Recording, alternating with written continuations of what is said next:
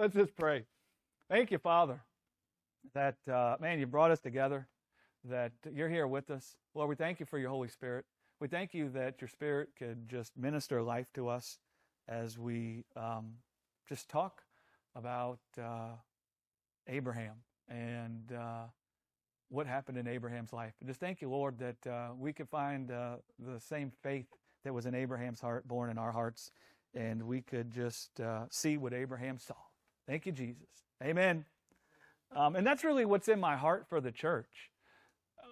What I realized I wanted in my life is I wanted to be fathered in the faith. That's what I wanted in my own life. I lived through many things with God and thought I wanted many things from God, many systems with God. I pursued many things within the realm of Christianity. And at the end of it all, I guess I feel kind of like Solomon. Like I went all the way in all these different veins. And at the end of it all, I decided that it was all vanity. And what I realized at the end of it all is that all I really want is to be fathered in the faith, right? Because I realized that it's the spirit of faith that creates us in the image of Christ Jesus. It's the spirit of faith that forms within us the very life of God. And the spirit of faith is the preaching of the faith. And so when God wants to give birth to his life in you, the way that he does it is through the preaching of the faith, or the releasing of his spirit of faith into the earth. And the way that he released the spirit of faith into the earth was through the word that was made flesh in Jesus, or the faith that was made flesh in Jesus. So my heart behind the fellowship here is that we would all be fathered in the faith together, right? That we would gather together and talk about the faith, and that we would share what we see about the faith. And that through us all sharing together, the faith could be filled out in our midst. And then we could find that faith forming within us the very life of God, right? That's what I realize. All I want, Lord, is your life. I see the world has a life to offer me. I see the world can give me a life. Honestly, I don't care about that no more, Lord. All I want is your life. I see the world offers me and promises me peace and love and joy, but I see that all the ways the world could offer it to me, they all failed. And what I found is that I just wanted God's life. And he said, well, Greg, my life is found in my faith, right? My spirit of faith. And so that's my heart behind all the preaching that we do, is to declare the faith.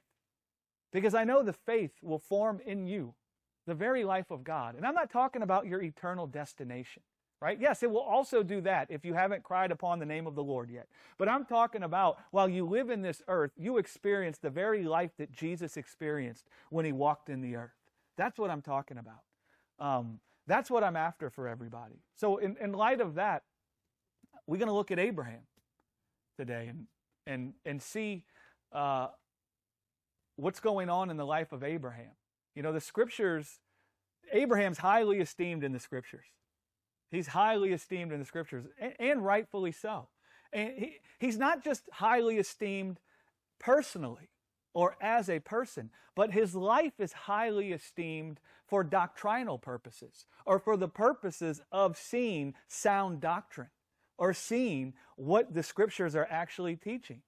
And so much of what we believe about God and our lives with God, much of what we believe about the faith comes from what we believe about Abraham and what we believe about Abraham's life. You know, the scriptures affectionately call Abraham the father of faith, the father of the faith. And Romans would call it or describe it as Abraham being the father of all those who would believe. And if you look in the parable of Lazarus and the rich man, the rich man refers to Abraham as Father Abraham. And so what is it that Abraham got right? What did Abraham see? What did he do right? What is the life of Abraham trying to declare to us all? Because he is the father of all them who would believe. And so it might behoove us to know what it is that Abraham believed. It might behoove us to see what is Abraham's life declaring to all of us, so that we could be the seed of Abraham, not meaning that our lives are born from Abraham, but that we would walk in the same faith that Abraham walked in. And I love what Jesus said. You do err not knowing the Scriptures.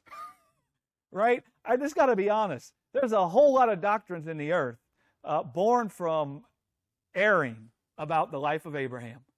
There's a whole lot of things that have been taught in the church by looking at the life of Abraham, not knowing the Scriptures and what they actually say about Abraham. And so we're just going to look at that. We're going to see what Jesus himself says about the life of Abraham.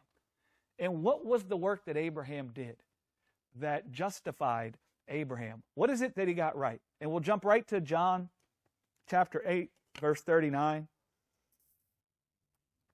John chapter 8, verse 39. For those of you that want to write down the verses and want to see what the verses say yourselves, I'm reading from the King James. John chapter 8, verse 39. This is Jesus talking. He says, they answered and said unto Jesus, Abraham is our father. And Jesus said unto them, if you were Abraham's children, if you were Abraham's seed, ye would do the works of Abraham. Okay, so he's talking to the Pharisees there. And the Pharisees think that they're the children of Abraham. They think they're the seed of Abraham because they're Jewish according to the flesh. Right? They're looking at it a physical lineage or genealogy. And they say, because we're Jewish according to the flesh, or Hebrews according to the flesh, we are the seed of Abraham. And those Pharisees, they also thought that Abraham was justified through the strength of the flesh, which is one of the reasons why they would think that they're the seed of Abraham according to the flesh, right? Instead of according to what was in his heart. Now, Jesus does something spectacular there. It's a real simple verse, but he does something spectacular there, because what Jesus does is he points to the mount where Abraham was justified, and he says to them, if you were the seed of Abraham, you would do the work that Abraham did. And when he says that to them, he's referring to Abraham on the mount when he's talking about the work that Abraham did. And he's pointing these guys who think they're the seed of Abraham to that place, and he's telling them, if you were actually the seed of Abraham, then you would do the work that Abraham did on the mount. Now, when Jesus says to the Pharisees, if you were the seed of Abraham, you would do the work of Abraham, he wasn't talking about offering Isaac. He wasn't talking about offering Isaac. He wasn't telling them, if you will now go offer your child, then you will be the seed of Abraham. That's not what he was talking about.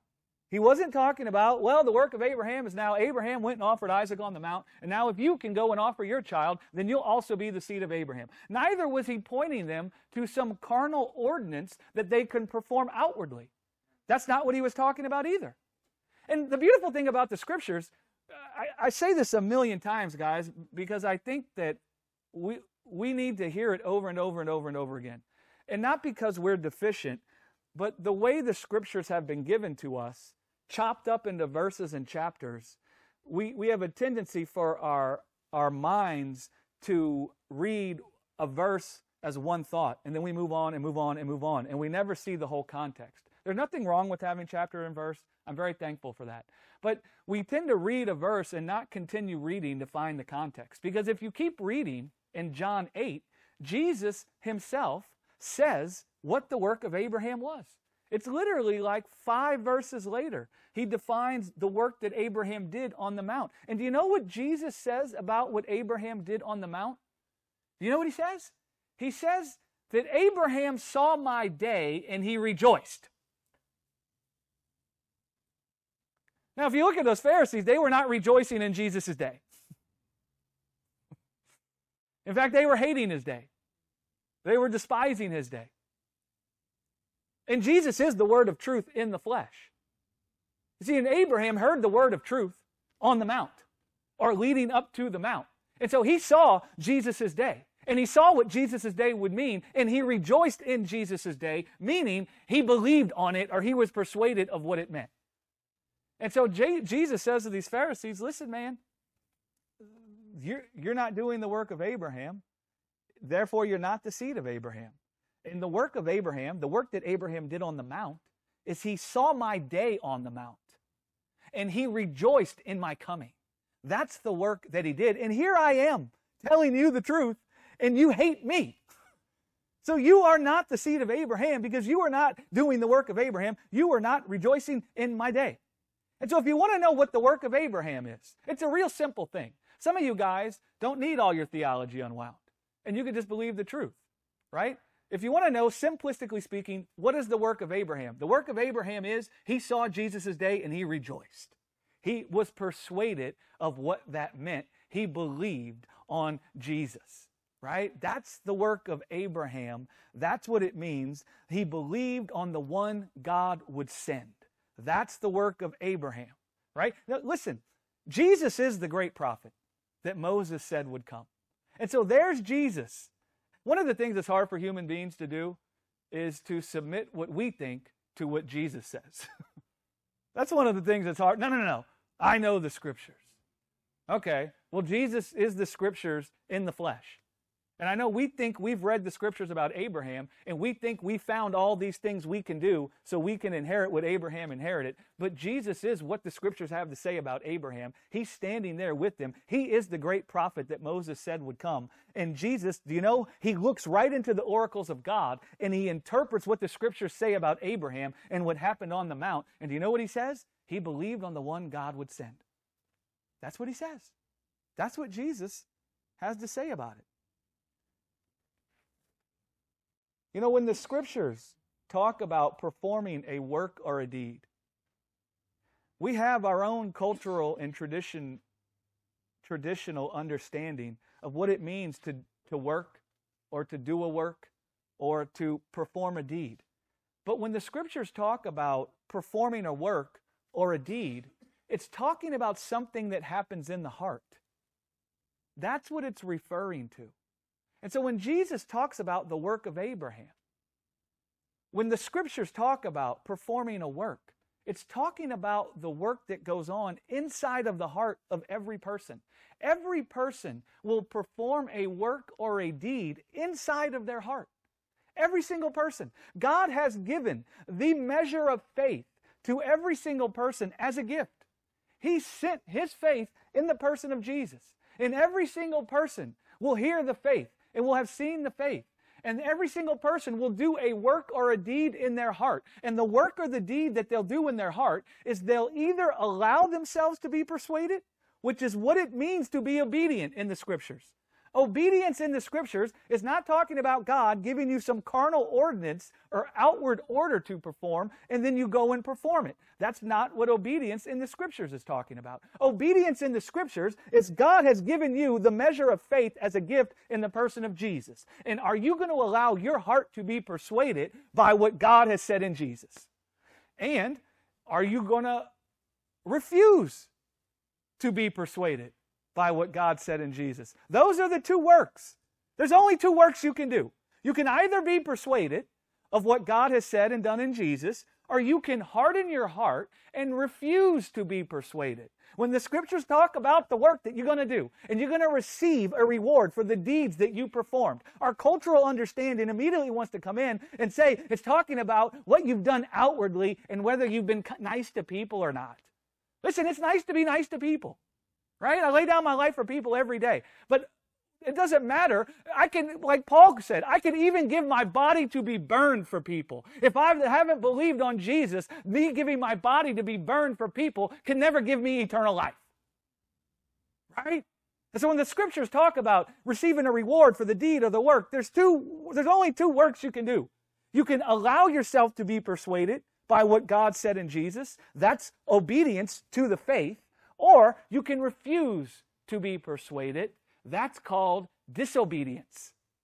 Disobedience is found in you hearing what God's done in Jesus, and you're like, nah, bro, I don't believe that. I don't believe that. Those are the only two works. So Jesus says the work that Abraham did on the mount is he believed on the one God would send. You know, the funny thing is that's actually in the Scriptures. It's amazing what you'll find in the Scriptures when your eyes are open to what Jesus said. But if you read Genesis chapter 22, verse 8, it's speaking of Abraham on the mount. Do you know what it says? This is Isaac. They're going up the mount to offer a sacrifice. And Isaac sees the fire in the wood, and he's like, where's the lamb? Where's the sacrifice? And you know what came out of Abraham's heart? I promise you it wasn't deceit. It was what Abraham believed. Because Jesus come and said, what did Abraham do on the mount? He believed in the one God would send. Do you know what Abraham says to Isaac when Isaac asked him that? This is what Genesis 22 verse 8 says. And Abraham said to Isaac, my son, God will provide himself a lamb. You want to know where the lamb is? God will provide himself a lamb. If you read Hebrews chapter 11 verse 19, it says Abraham was persuaded by faith that God could even raise the promised seed from the dead. That's what happened on the mount. Abraham was persuaded that God would not allow death to come upon Isaac. On the mount, Abraham believed that God would liberate him from the deadness of his flesh. That's what he believed. He believed that God wouldn't allow death to overcome Isaac. He believed the power for Isaac to be delivered or liberated from death was found in God providing himself a lamb. And so you know what Abraham was believing? God will preserve the promised seed from corruption. God will preserve the life of the promised seed. That's what Abraham was believing on the mount. That's what he was thinking on the mount. Jesus is the Lamb of God who would come and take away the death that was reigning over the world, isn't he? And so Isaac said, where's the sacrifice? And Abraham said, we believe in that God's going to provide himself a lamb, and that's going to deliver me from the deadness of my flesh, and that's going to deliver you from the death that's in this world also, man. He believed God would preserve the life of the promised seed. God would preserve the promised seed from corruption, and he believed that that would be his shield and his buckler. He believed that that would be his exceedingly great reward. That's what Abraham believed on the mount. Remember, God promised Abraham, I am your shield and your buckler. I am your exceedingly great reward. I have called you the father of many nations. I have said, behold the stars in the heaven and the sand on the ground. So shall your seed be. I will make you exceedingly fruitful. I will decorate you in the fruit of my life. And on the mount, Abraham saw the way that would happen is that God would preserve the promised seed from corruption. That's what he's believing on the mount. The fulfillment of everything that God promised me is found in that he will provide himself a lamb to deliver us from death.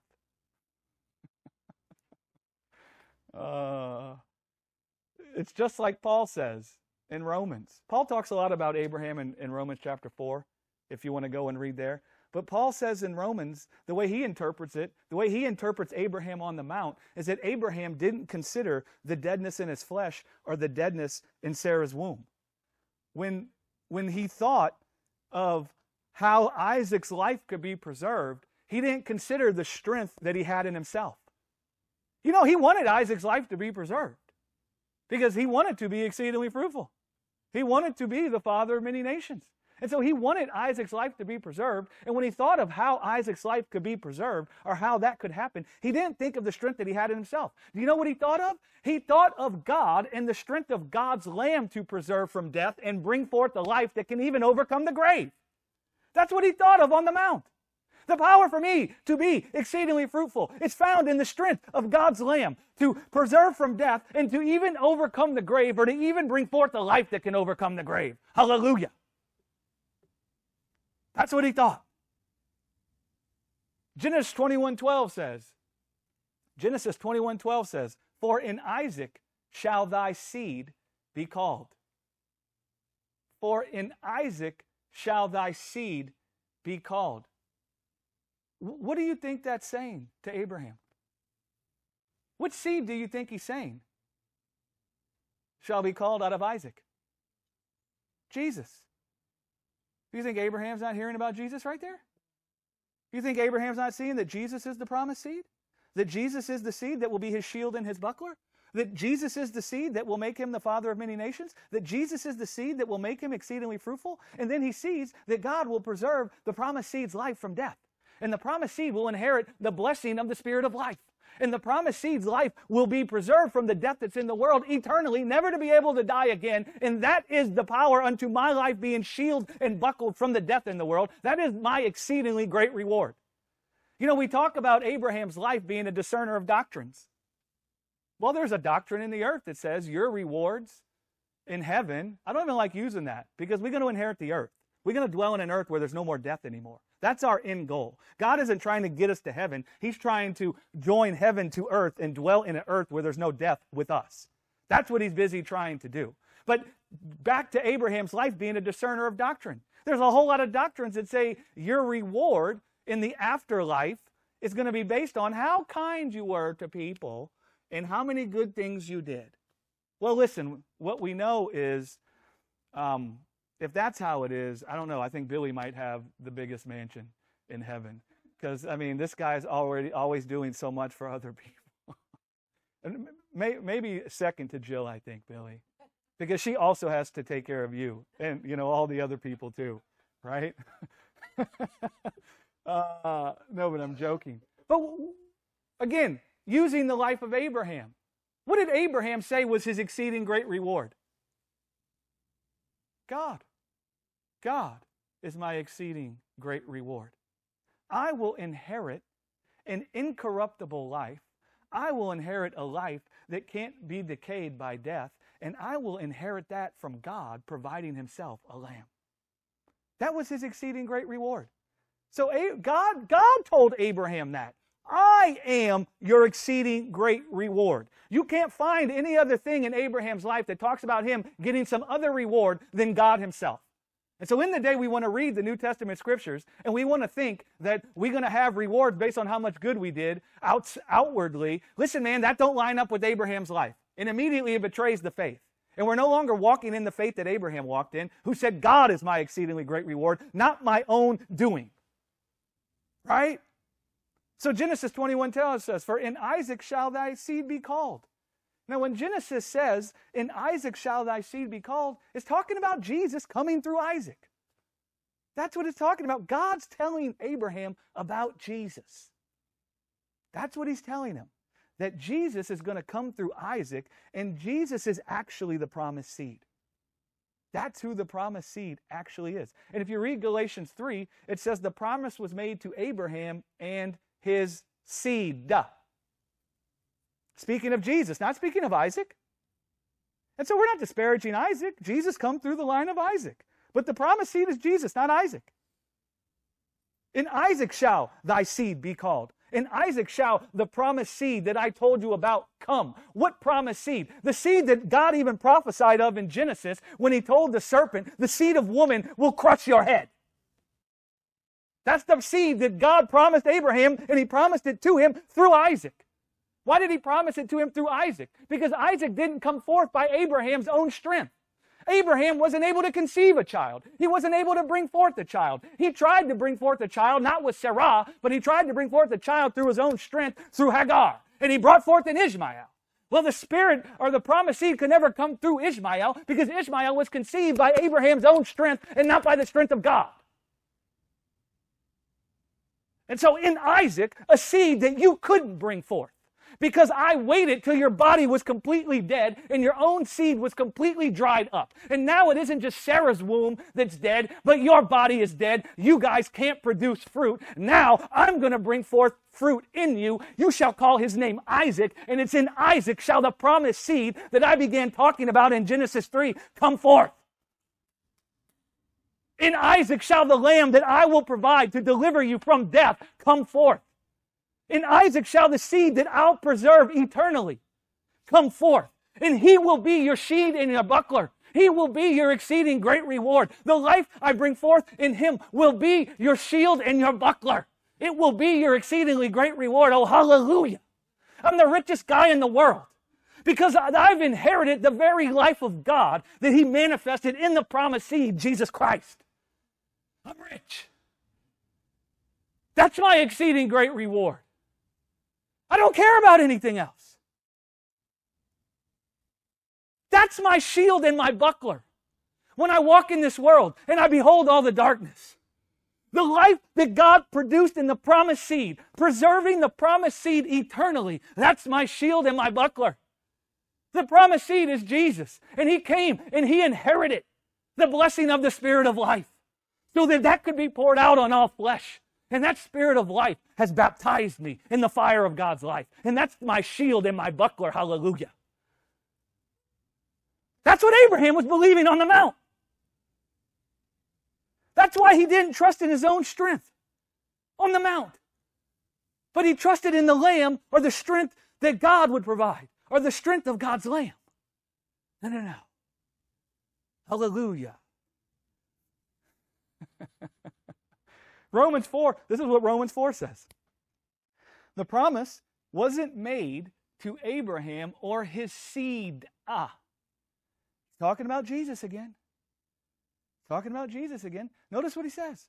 It wasn't made to Abraham and his seed through the works of the law, but through the righteousness of faith. Jesus is the seed, and God promised Jesus He wouldn't allow the corruption to overcome Him. He promised Jesus that He would raise Jesus from the dead, never to be able to die again, in glorified immortal flesh. That's what He promised Jesus. And do you know how He told Jesus that it would happen? By all the good deeds He did? By performing the works of the law. By following the commandments? By believing that God would do what He said. Faith. That's right. That's right. Even today, we build our whole gospel around the idea that God's angry with us because we didn't follow outward ordinances. And now we say the reason we're delivered is because Jesus came and followed all the outward ordinances perfectly.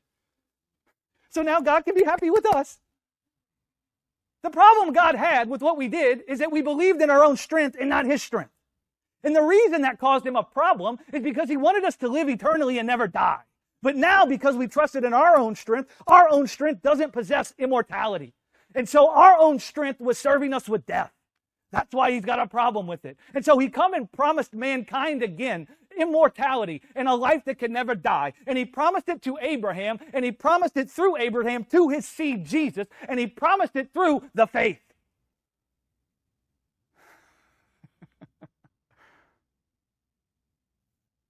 So on the mount, Abraham saw that God would not allow the promised seed to see corruption.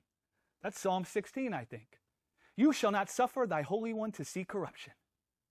That's Jesus talking about God not allowing the death that come upon Him on the cross to overcome Him. And so on the mount, Abraham saw God wouldn't suffer the promised seed to see corruption, but God would raise him from the dead in incorruptible flesh, never to be able to die again. That's what he saw. And he saw that that promised seed would now inherit the Spirit, so that that Spirit could be poured out on all flesh. And Abraham knew that that was the fulfillment of God being his shield and his buckler and his exceeding great reward. Hallelujah. He gets it now. Genesis 22 says God tempted Abraham on the mount. Tempted. Yet James comes and says God can't tempt anyone. Neither can He be tempted. See the contradiction? But there is no contradiction. So what it means is we're not understanding something properly. And what's happened is our English understanding of the word tempted, we read Genesis 22 and it says God tempted Abraham, and our English understanding of the word tempted tells us that God tested Abraham to see if he would obey His orders. That's what we say. That's how we look at it. But that's not what the word tempted means in Hebrew. Oh, a funny thing, the Hebrew language ain't the English language. That's a funny thing, isn't it? Do you know what that word tempted means in ancient Hebrew? Ancient Hebrew and Aramaic, which is what Abraham would have been talking. I'm going to give you two meanings, and then we're going to fill out what it's talking about. The first meaning of the word tempted is to grab a hold of someone to perform something.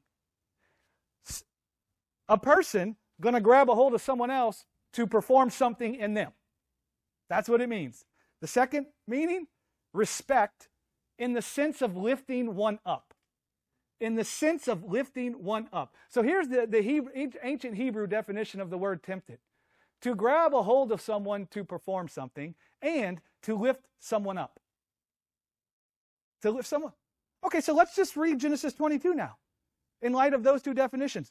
God grabbed a hold of Abraham on the mount to perform what he promised by lifting Abraham up and showing him to be the father of many nations. I'm sorry, that doesn't leave you with your theology about God testing you to see if you'll obey. Do you know what it does do, though? It puts on display in your midst the integrity of God's heart towards you, and it will produce in you faith towards him, just like it did with Abraham, which is all you need anyway. I think most people that will disagree with the technicality of what I say, if I come and just say this, all we really need is to trust God in every area of our life. They'd all say, amen. Amen. Exactly. But then everything we describe works against us trusting God in every area of our life. Because if you think a guy's testing you, you ain't trusting him. You're looking at him out the corner of your eye. What is this guy up to? I mean, we even have cliches where we say, is that a trick question? Why are you asking me that? And we're trying to think about it. So I'm going to read that again. Based on the Hebrew definition of the word, God grabbed a hold of Abraham on the mount to perform what he promised by lifting Abraham up and showing him to be the father of many nations. God performed what he promised Abraham. You guys know what he promised Abraham is that he would be the father of many nations. And I have called you a father of many nations. And he told Abraham that it would be by his strength and not Abraham's strength. And so on the mount, God performed what he promised Abraham, because it was on the mount that God revealed or proved Abraham to be the father of many nations. And that's another meaning of the word tempted. Another meaning of the word tempted is to prove something. To prove something means to sit, that you see something that already is, and then you want to show it for what it is. So God saw that Abraham was the father of many nations, even when it didn't look like he was. And the proved is he came on the mount and proved what he said about Abraham was true. So God tempted Abraham on the mount. God proved what he said about Abraham being the father of many nations was true on the mount. In the face of everything in the world saying Abraham can't be the father of many nations, God proved it was true.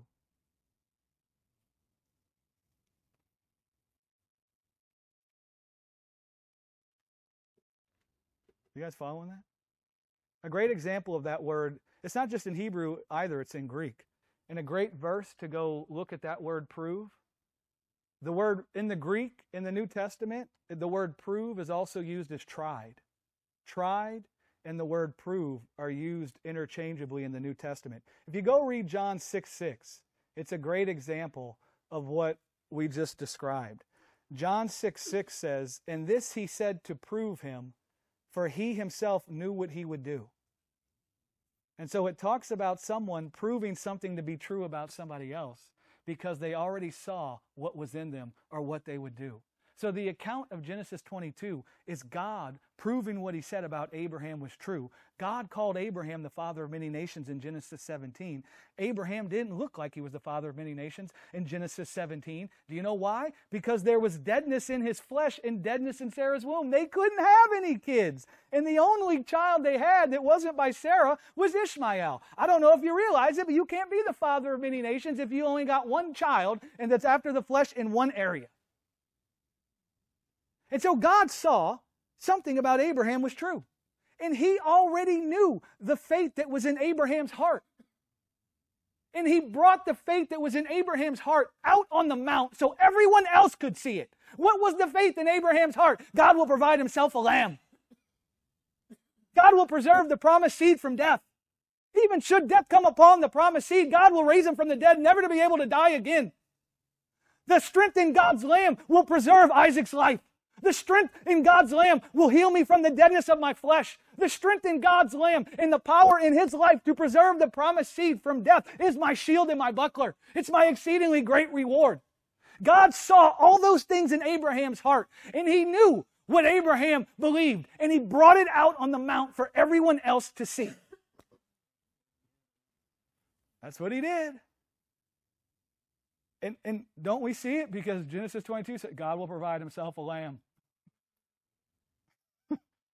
It says out of the heart the mouth speaks. And so when Isaac wanted to know where the sacrifice was, Abraham said, God will provide himself a lamb. He wasn't testing him. He knew what was there. And he said, I'm going to bring it out so everyone can see what I said about Abraham being the father of many nations is true. Glory to God, right? And what he did was he revealed Abraham to be the father of many nations. Do you know what it means to be the father of many nations? Nations is talking about Jews and Gentiles, as Paul would come and describe in Romans. So the only way Abraham could be the father of people that were Jewish and people who were Gentiles is through the faith that they would all believe on later on when Jesus came. The only way he could be the father of both Jews and Gentiles is if he believed on the one God would send, just like people would who were Jewish and Gentiles when Jesus came. Right? That's the only way he could be the father of many nations. Does that make sense? You guys follow that?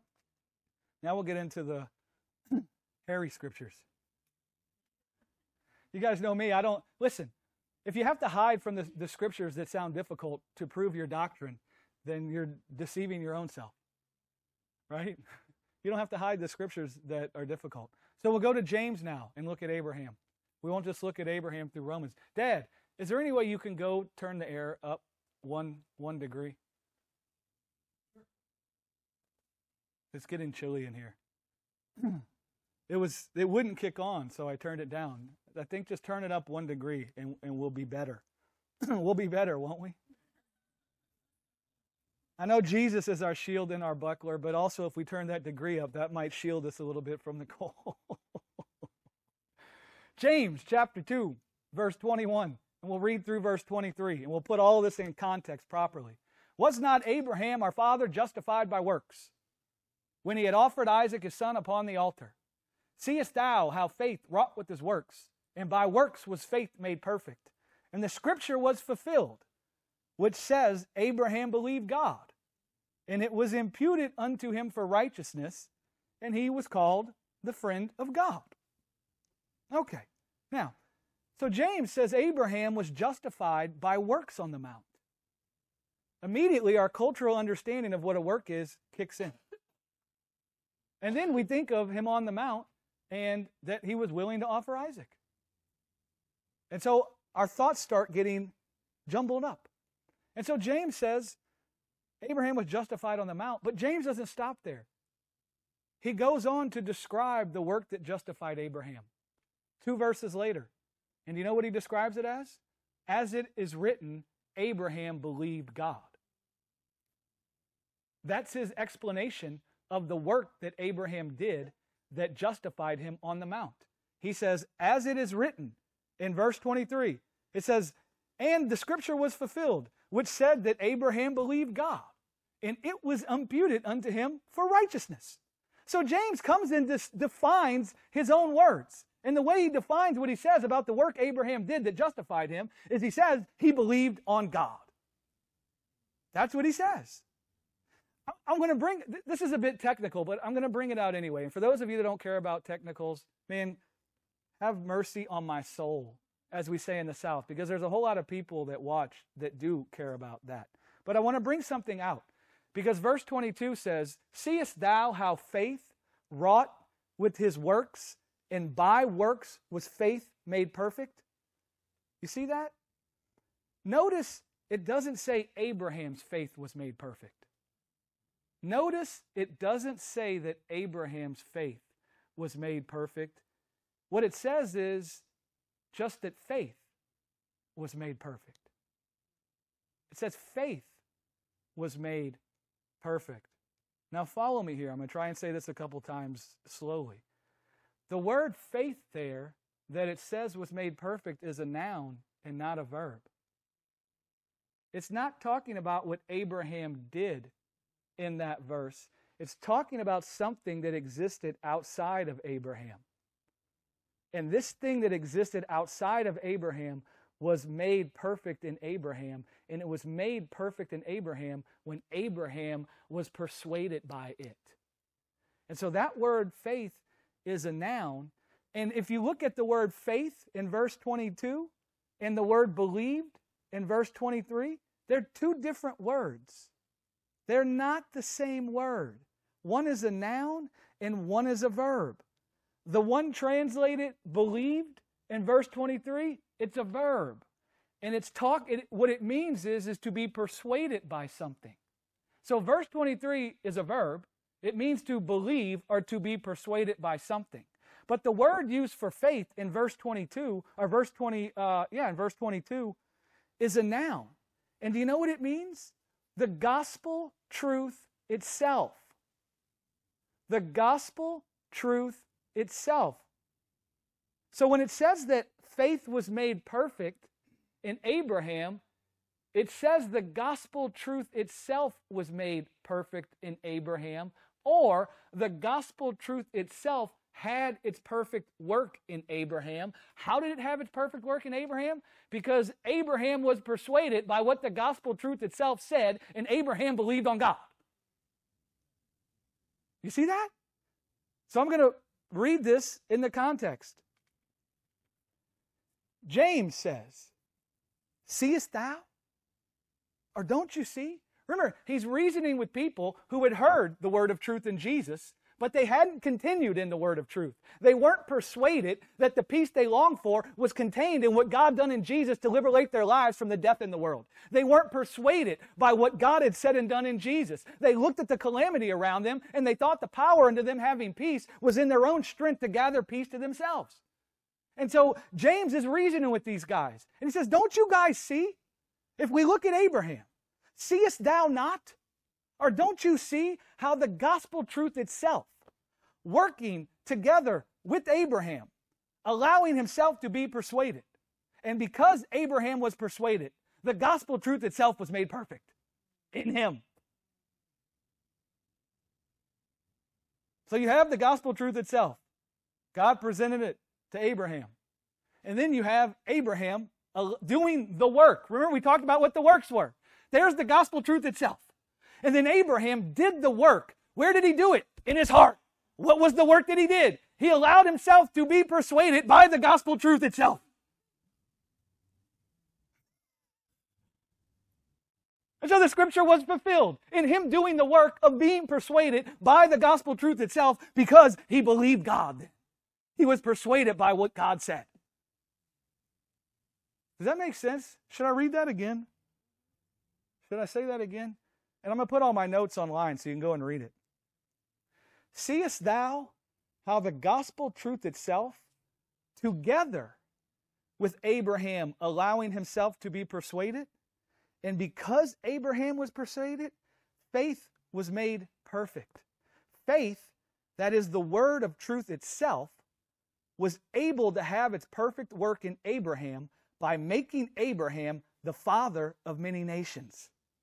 And the way that it was able to make Abraham the father of many nations is because he didn't harden his heart to the word of truth, but he allowed himself to be persuaded.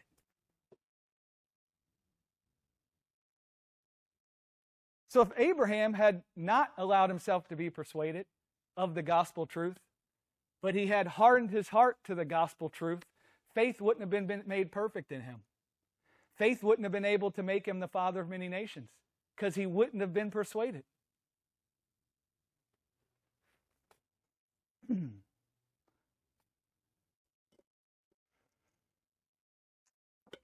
How does the scriptures talk about Abraham?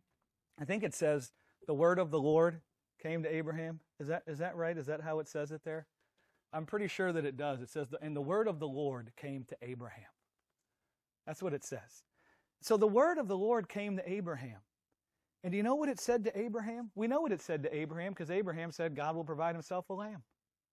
So the word of the Lord came to Abraham, telling him God would provide himself a lamb to take away the deadness in his flesh and to make him exceedingly fruitful. Because Abraham heard God say he'd be exceedingly fruitful, and he's like, bro, have you seen this? Have you seen this body? What about Sarah? You seen Sarah? She ain't never been able to have no children. And so the word of the Lord came to Abraham. The word of the Lord came telling Abraham that God would liberate him from the deadness of his flesh. And that the way God would liberate him from the deadness of his flesh was by raising the promised seed from the dead, never to be able to die again.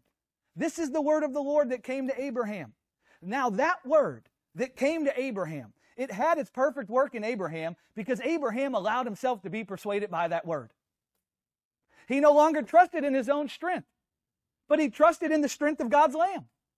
He didn't try to preserve Isaac's life, but he said God will provide himself a lamb that will preserve Isaac's life. And so that word of the Lord, the word that came to Abraham, the word of truth, if you want to use the language in James, because James talks about the word of truth coming from God. And he tells those guys, yeah, you guys heard the word of truth, but you're forgetful hearers because you haven't continued in that word. You weren't persuaded that the life you long for is contained in what God has done in Jesus. You weren't persuaded that God had begotten your life again from an incorruptible seed. So the first time you run into hard times in this world, you're right back to trusting in your own strength, trying to gather peace to yourselves. You're forgetful hearers. You weren't really persuaded by what God did in Jesus. Right? You haven't done the work that Abraham did. What work? Allow yourself to be persuaded.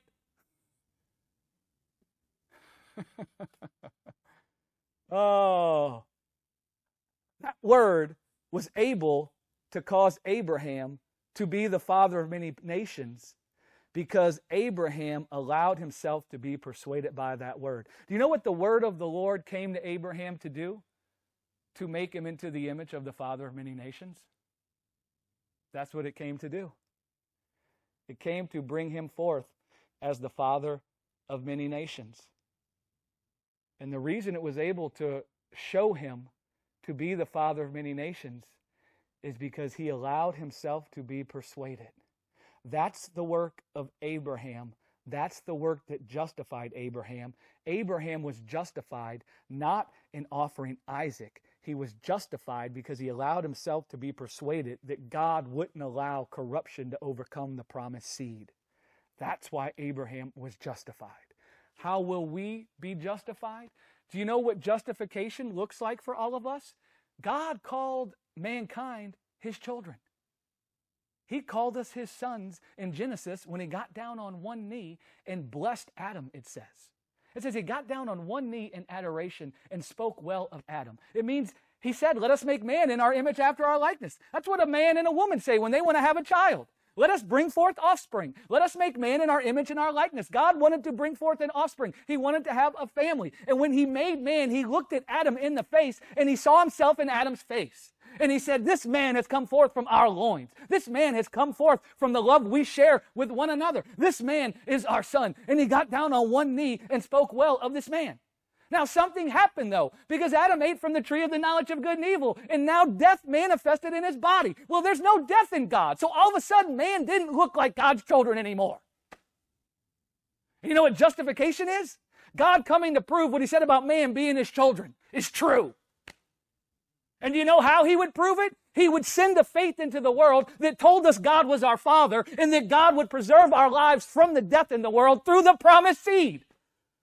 And do you know the work we would do to be justified? Allow ourselves to be persuaded by the faith God sent into the earth through Jesus. And as we allow ourselves to be persuaded, that will cause us to appear as the sons and daughters of God. Hallelujah!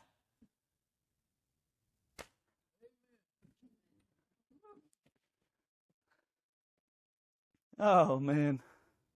I feel bad for the church because we greatly err not knowing the Scriptures. And then we teach things from the Scriptures that have nothing to do with the Scriptures, all the while thinking that's where we'll find life. And all the while, they don't talk about Jesus. Oh, man. The work of Abraham is he committed Isaac's life into the hands of God. He committed Isaac's life into the hands of God. What's the work of Jesus? The work of Jesus is he committed his hands into the life of the Father when he was nailed on the tree. Did Jesus look like the Son of God when he was stripped naked and nailed to the tree? Sure didn't, did he? But God said he was the Son of God, didn't he?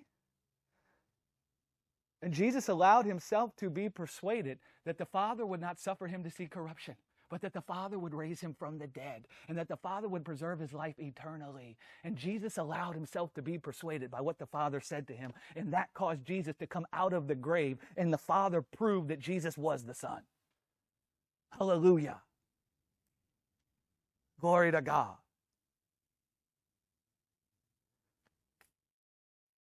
Paul says in Romans 4:2, for if Abraham were justified by works. You see, Paul and James are speaking to different people. And James is talking to Jewish people when he says works. And Jewish people are going to be very well versed in that, the word works. But Paul says, for if Abraham were justified by works, he would have something to glory in. But you can't glory before God in what you've done, is what Paul says.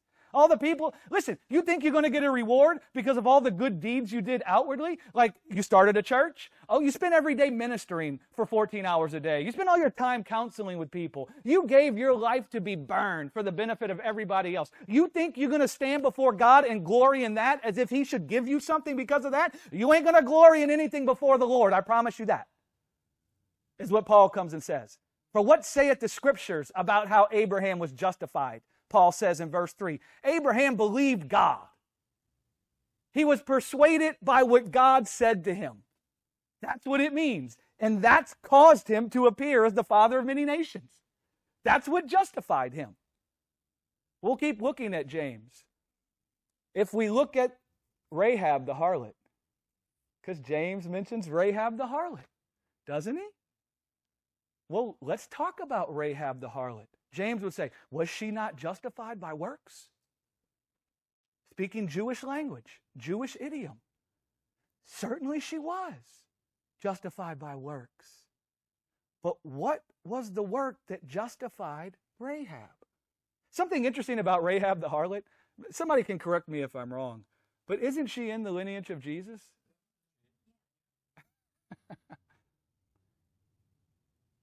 Do you know why she was in the lineage of Jesus? Because the work that she did was she believed on the one God would send, which is Jesus. That's why.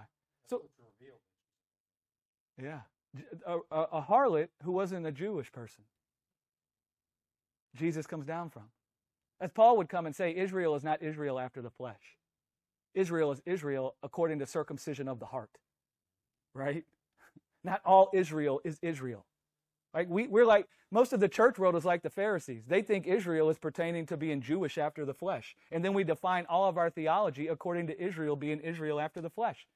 And then we teach confusion from that perspective. God loves Israel the same way that he loves the Gentile. He loves Jewish people the same way that he loves the Gentiles. So back to Rahab. What was the work that justified Rahab? Now, if you notice in the account of Rahab, she heard stories about the God of Israel. She heard stories about the God of Israel. And you could say that the word of the Lord came to Rahab. Do you know what Rahab heard in the stories about the God of Israel? She heard about how the strength of his right hand was greater than the strength in man's hand. That's what she heard. In fact, she heard the power to be saved from destruction and inherit the blessing of life was contained in the grace of God and not the arm of the flesh. That's what she heard. Because the arm of the flesh was rising up to wage war against the God of Israel. And she saw that the best the arm of the flesh could do was produce destruction. And so Rahab, she heard that word. That word came to her. And now I'm going to use James's language. Rahab wasn't a forgetful hearer. She didn't forget that she heard that. But she was a doer of the word. She didn't look into the word about how she could be liberated from destruction by the strength in God's hand and forget what she had heard. But she continued in the word of liberty. She was a doer of the word. She continued in the perfect law of liberty. She saw the power to be liberated from the destruction in the earth was found in the God of Israel and the strength in his arm. That word came to her, and she heard that word, and she didn't forget about that word, but she continued in that word. And when destruction came to her house, she said in her heart, the power to overcome this destruction is found in the strength of God's hand. It's found in the grace of God. She continued in that truth. And just as it is written in the Scriptures, she wouldn't put a crimson cord that hung outside her window. And do you know what that crimson cord declared? God will cause destruction to pass over me by the blood of his Lamb.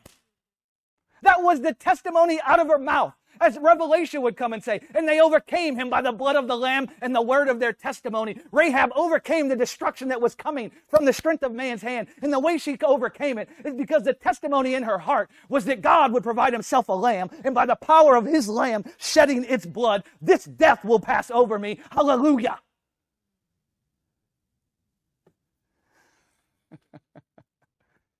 You see what the work of Rahab was? She continued in the word that she heard, or she allowed herself to be persuaded. That was the work. Do you see how the word that she heard was full of power to save her from destruction? Because she allowed herself to be persuaded by that word, and she continued in it. She heard something about how she could be saved from destruction. And she said, that's the truth. And she continued in that word. And that word was made perfect in her because it preserved her house from destruction. Didn't it? You know what the word justified means? It means to be declared to be as you ought to be. To be in the state you were intended to be in. That's what justified means. And so justification is for God's promise to be realized in you. That's what justification is, for the promise to be realized. So God promised Abraham he would be the father of many nations and that his seed would be as the stars in heaven.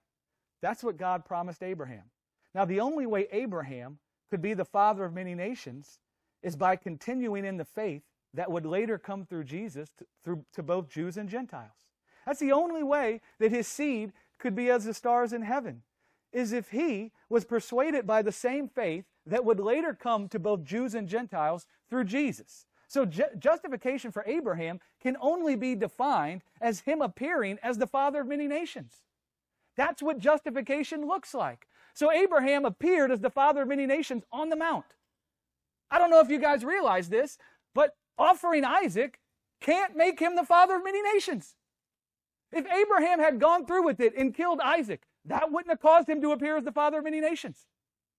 Because that's not the faith that would come in Jesus. And so what was the work?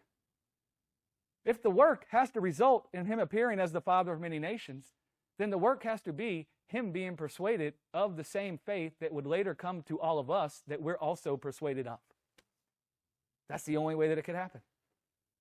Right?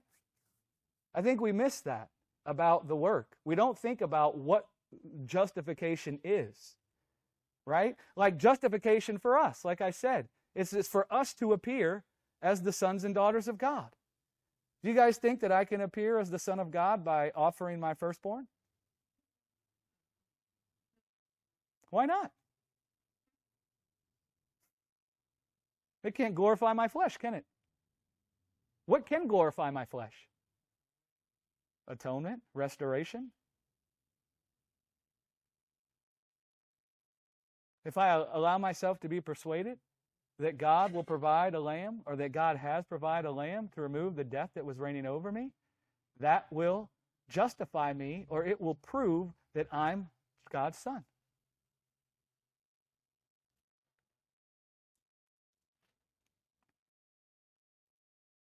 Just as it says in Romans 4, that he might be the father of all them that believe. And again in Romans 4:16, that the promise would be sure to all the seed, which are of the faith of Abraham, who is the father of us all. And again in Romans 4:17, as is written, I will make you a father of many nations.